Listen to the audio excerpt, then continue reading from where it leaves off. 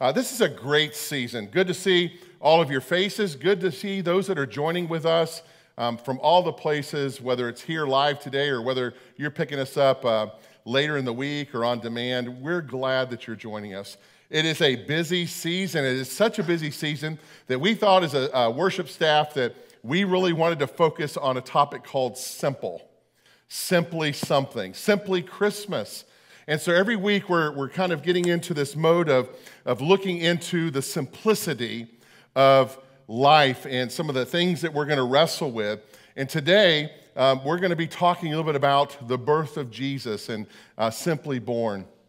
But I was thinking as I was putting this message together, I was thinking about this season as a kid. Now, Christmas in the eyes of children is remarkable, right? How many still have like young children or grandchildren or even great-grands? Great. And I was thinking about way back when, in the ancient world, when I was in, elementary school. And I had a part in the school Christmas pageant. Back then, you could do Christmas pageants. We did a Christmas pageant. Now, none of my brothers, I have 3 older brothers, none of them were ever involved. They didn't have an acting gig like I did, But I was involved in this little Christmas pageant. I had a bit part. I was one of the 3 wise men. But I was really nervous. And I was rehearsing my lines, and I was practicing them daily, and I was making sure that I could, pull this off without a hitch because I wanted to make Mom and Dad proud. So there we were. There was my friend Randy, my friend Barry, and also me, and we're the 3 wise men. And so we were all kind of thinking about this little gig that we had, and it was the night of the performance. So, Randy goes out there, and he walks up to the place where the Christ child is, and he says his line. He says, "Gold." And then Barry decides he's going to go, so he goes out there and he says, "Myrrh." And I was so nervous. I walked out there shaking my package and I said, "Frank sent this." Okay. Well, we're in week 2, Simply Christmas. We're talking about Simply Born. And I want to take you back to Luke chapter 2. 2 Gospels, Matthew and Luke. They give us kind of the inside story about the birth process, the prior to the birth, the escape into Egypt, the shepherds, all of that. Those are going to be found in Matthew and Luke. So I want to take you to Luke's Gospel. Luke gives us more of a historical point of view about the actual birth of Jesus. So let me take you to Luke chapter 2, verses 1 through 7. I'm reading from the New Living Translation. At that time, the Roman Emperor Augustus decreed that a census should be taken throughout the Roman Empire.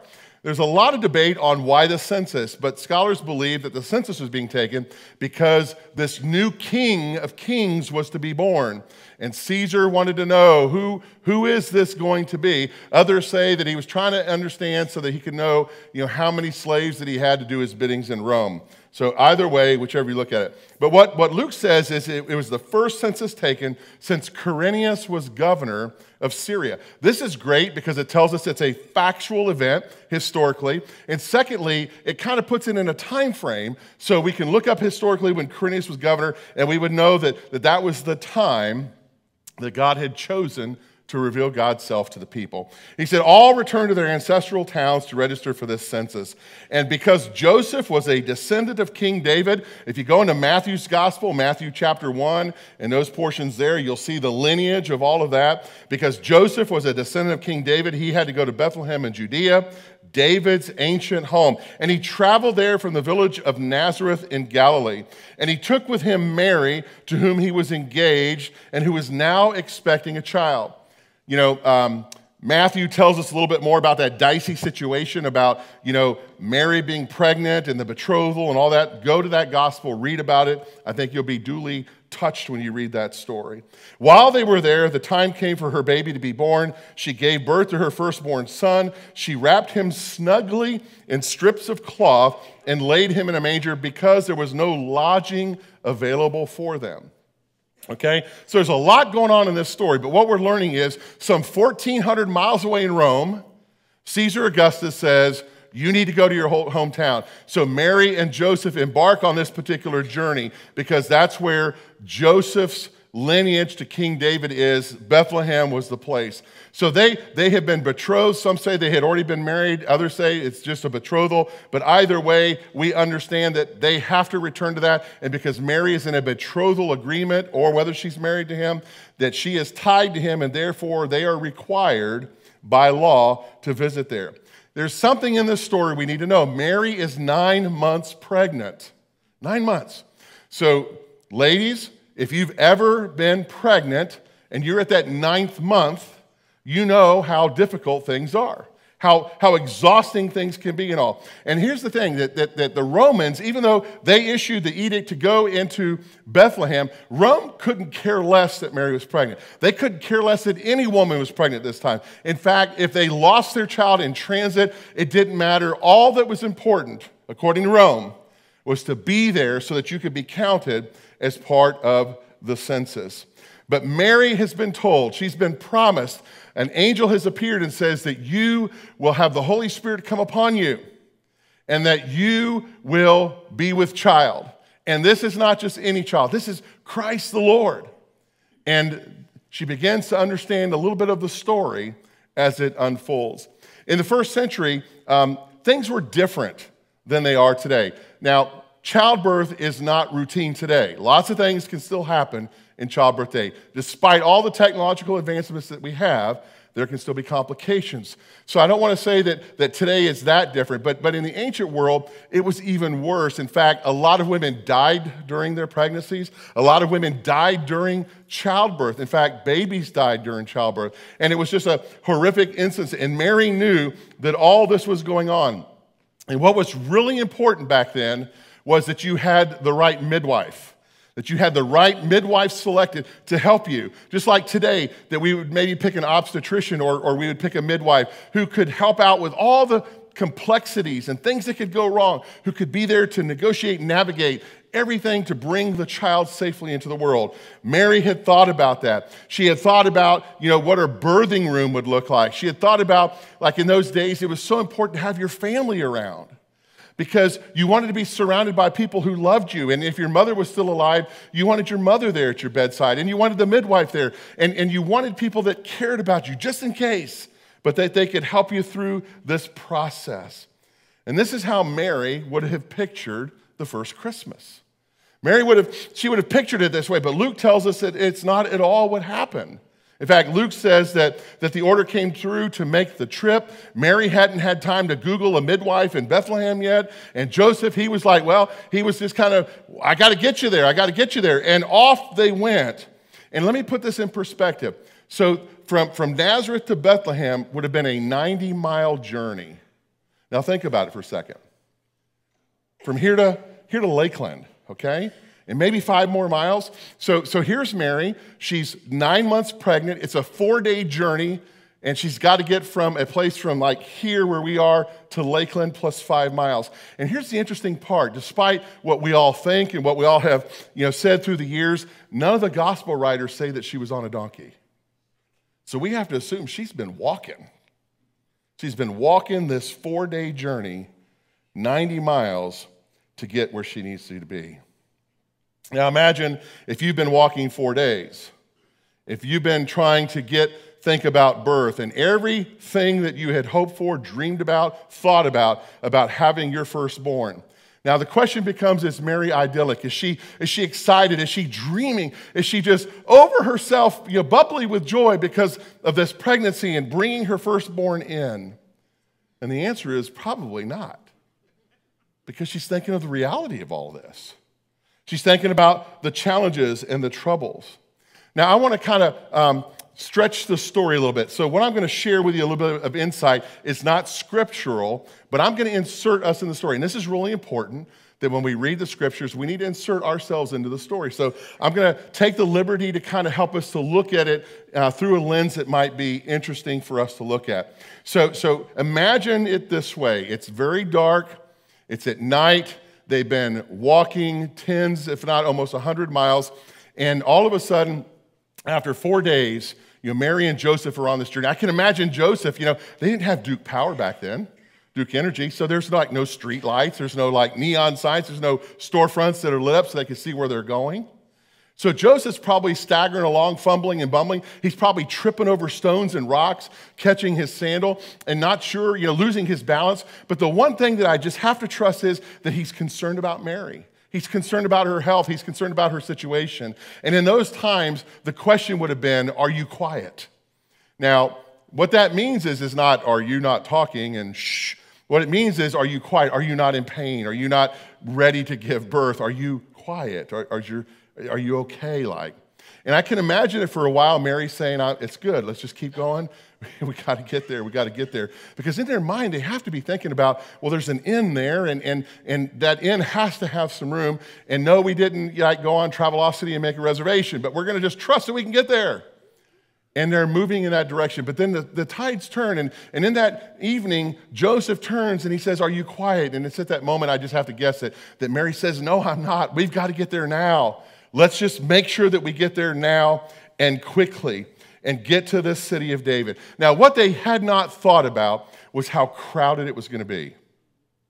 Now, I was kind of losing my nerve last night in the parking lines trying to get into a parking garage at an event at the Amalie Center. And I can't imagine what it would be like to have a 9-month pregnant wife, dark, tired, 4 days journey, and trying to find a place. So they go to the inn, and the inn, pictured it's kind of on a hill, is where the inn is located, and you can overlook that into the mountainside. You could probably hear shepherds whistling for their sheep at night, calling their sheep, and on the flip side to that is a place where animals were stored. And I can imagine Joseph going into this inn, and the moment he opens the door, he knows he's in trouble, because he's got to know that if there's any place in the world that has somewhere for them to stay, it's the inn. And he goes in there, and it's got to be wall-to-wall people. I'm probably estimating maybe 1 million people had descended onto the town of David, Bethlehem, so that they could do this census. And so the innkeeper likely even sold his room and kicked his own family out into the hallway. So there's people sleeping in the hallway, there's people standing up, there's people hanging on staircases, their rooms are filled, and Joseph's asking, can you do something? Now, here's where I think grace and compassion come in. And I think probably the innkeeper's wife likely whispers to him, we got to do something. And she says, why not send them down below? So the innkeeper likely looks at Mary and Joseph and says, if your wife needs some privacy, you can go down where we keep the animals. Now, let's not think about this as like some big barn here that we have in the country, in our country, like in the United States, these big commercial barns. This is probably like a hovel, probably a lean-to. All the animals are tied up. They're feeding down there. And so all of a sudden, Mary says to Joseph, the time has come. You need to take me there. Now, back in the 80s when our children were born, I remember what it was like to be in a birthing room. There was like a bed. There was a very bright light, and there were some instruments that were on one of the little shelves there by the bed that were brought in by like a little cart that wheeled in. And I know what it was like then, but there's no way in the world that that's what Mary had. Mary had nothing. And I started thinking a little bit about, today, birthing is big business. In fact, hospitals invest millions of dollars in big birthing centers. And if you've given birth to a child lately, if you've visited a family member who's given birth to a child lately, where they give birth in the birthing suites today are totally different than what I remember when our children went and were born. So let me read this little article to you. It's an advertisement from a Midwest hospital that's trying to solicit couples to come in and have babies. Each room is like a resort spa.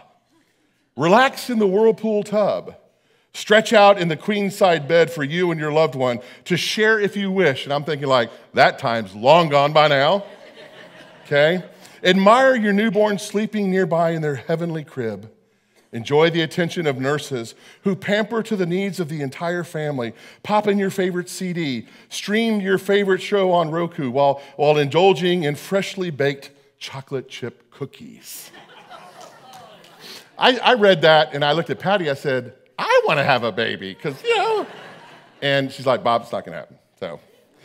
But let's look at what Mary was subjected to. While they were there, the time came for her baby to be born. She gave birth to her firstborn son. She wrapped him snugly in strips of cloth and laid him in a manger because there was no lodging available for him.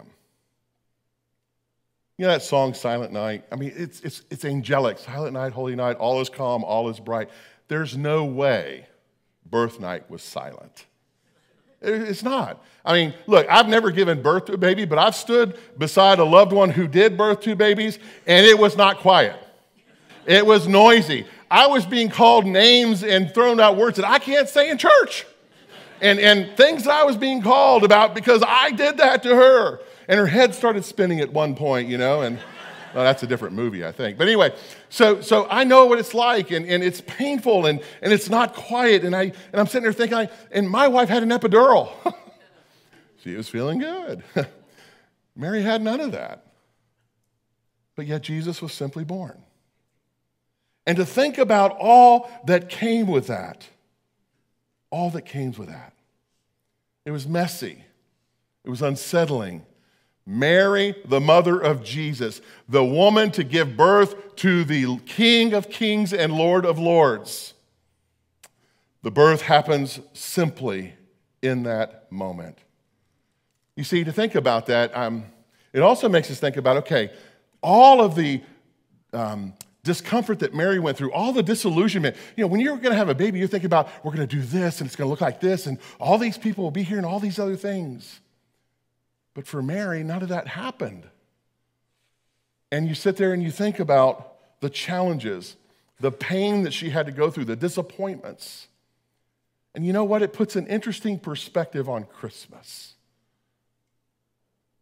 The mother of God, the mother of Jesus, had disappointments.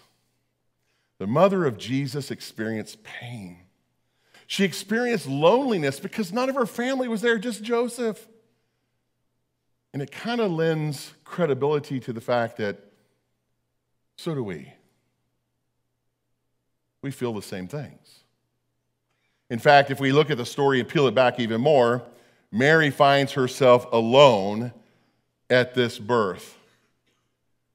And 34 years later, her son will find himself alone at his trial. Lots of things coming into being. But then there's this manger, a manger. So let's take a look at, so here's probably what it looked like. It's not like this wooden thing with a little headpiece over it and hay coming out. It was probably a stone feeding trough. In fact, I'm almost convinced it was. That's what Jesus was placed in. Animals had drank water from there. They had slobbered in it. They probably had urinated in it and all the nasty things that animals do. They ate out of it. And there had to have been a point where Mary looked at that and said, I'm to place my newborn baby in this? She did it anyway. In fact, if we really look at this further, there's no guarantee that Mary gave birth to Jesus in a building with a roof over it. And we think it was we call it a stable, but more like a lean-to, but it's more of an outdoor kind of facade leaning against where animals gathered. So it's possible that food trough, that manger, was maybe in the middle of the town square. And Mary gave birth there. We don't know. We just know that it was a difficult time. I can see Joseph apologizing, feeling like he failed her. I didn't get you what you wanted. I didn't get you what you deserved. We should have had a room. We should have had a midwife. In fact, it was required by law, so they could have been in trouble. And Joseph must have felt ashamed that he couldn't give his wife all that she deserved. And I can just imagine Mary looking at him saying, but you're a faithful husband. You're a faithful, soon to be a faithful father. And it's okay because we're going to get through this together. I can imagine that Mary turned around at the haltered animal and all the things that were happening and recognized that that's where the birth would occur. Think about this for a second with me. When kings are born, isn't it different? When kings are born, announcements are made, photographs go everywhere, paparazzi comes out, like a royal family kind of thing. And we see this big royal thing. Everybody's waving and excited and happy, but that didn't happen with Jesus, and he was the king. And so we find that this is really humbled and dumbed down in a great way. Jesus was born as a way to reflect the character of God, the simplicity, the humility, the genuineness. And all the traits of God that we yearn toward. The birth of Jesus is a lesson in God's faithfulness, but it also reveals God's heart and character. God identifies with the human race, and the birth into the world is proof of that. That the Creator decides to come face to face with the created. That God loves you, God loves me so much that he leaves his celestial throne, the creator of the universe, and makes his way intimately in a space with you and me. In the ancient world, if anybody asked the question, well, who's the most powerful king that there is? And the answer would have been, well, it's got to be Caesar. And at that time it was. And yet God came in the flesh not to be a king to outpower Caesar by rule and warriorship and wars and the things that come with that. But he came as a king of humility, a king whose heart was of servanthood, to demonstrate the direction that you and I are to go. The birth of Jesus also shows that greatness is not a function of the size of one's bank account. Greatness is not the size of one's profession. Greatness is not the size of one's educational background. That's not how greatness is defined in this birth term. But greatness is defined by approachability. Jesus calls out to the least, the lost, the lonely. And he says, come to me, and I'm going to give you the rest that you need. Blessed are you in all of these circumstances. But simply born communicates Jesus specifically describes himself as meek and humble. He made the entire universe, and yet he comes back plainly, simply. Here's the message in a nutshell. God came this way so that God could be near you. God came this way so that you could see who God is in the flesh. So that way, all that ethereal stuff, all of that stuff that we just think about and we're not really sure, it could be seen. And God needed that to happen for us. Jesus was simply born. Simple enough to say, approach me. Here's my love for you.